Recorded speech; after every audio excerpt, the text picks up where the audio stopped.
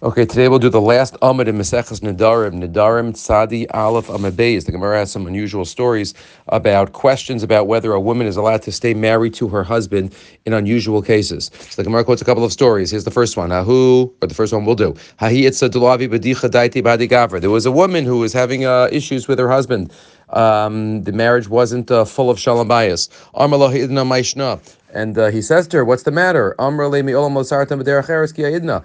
night when we were together, it was uncomfortable. It was painful. We weren't together last night. There must have been some stranger that was with me. So the question is, in ant lo dilma chad min hon. So maybe she's asur labayla. Amalu Rav Nachman lo tashchinun ba. We do not listen to the woman. No senes ne'inea ba'acher havi. Like other cases in the Gemara, there, this woman might just want out of the marriage, so she's using this as an excuse to be able to get out of the marriage. You can't break up a marriage unless there's basis for it. Or this other story, again, each of these have much discussion in the halachic sources. We're just getting the Gemaras. There was a man who was hiding in the house with a woman, Huva Insa. All Asamar de Beise, and the owner came in of the house. Party Noif Lutzav Arak, and the potential adulterer ran out of the house in full view of the husband. Amar Rava Itzashaya, Rava says, we don't assume that anything happened. The wife is mutter. Im Isa Davidi Surah Irkusi Avimirkas. Right? If something happened, he would have tried to hide from him and not be out in the full view. So if he was not scared to be out in full view, it must be that nothing happened. Hahu Noif to Alagabi Dahi Insa. Last story. A potential adulterer was in the house of a woman.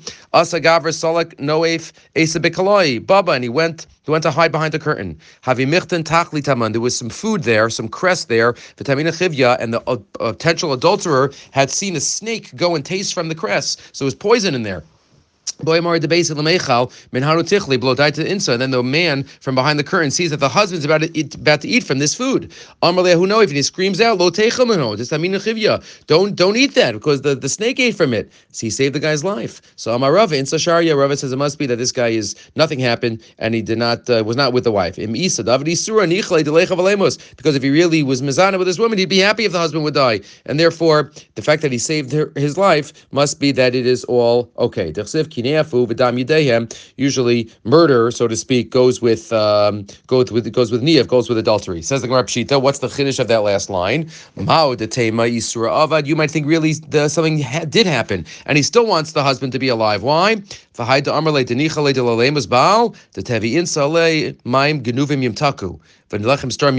pasuk in Mishlei, sometimes stolen waters are sweeter when there's something illegal that one is able to overcome. Maybe that's even sweeter and more of a taiva for that.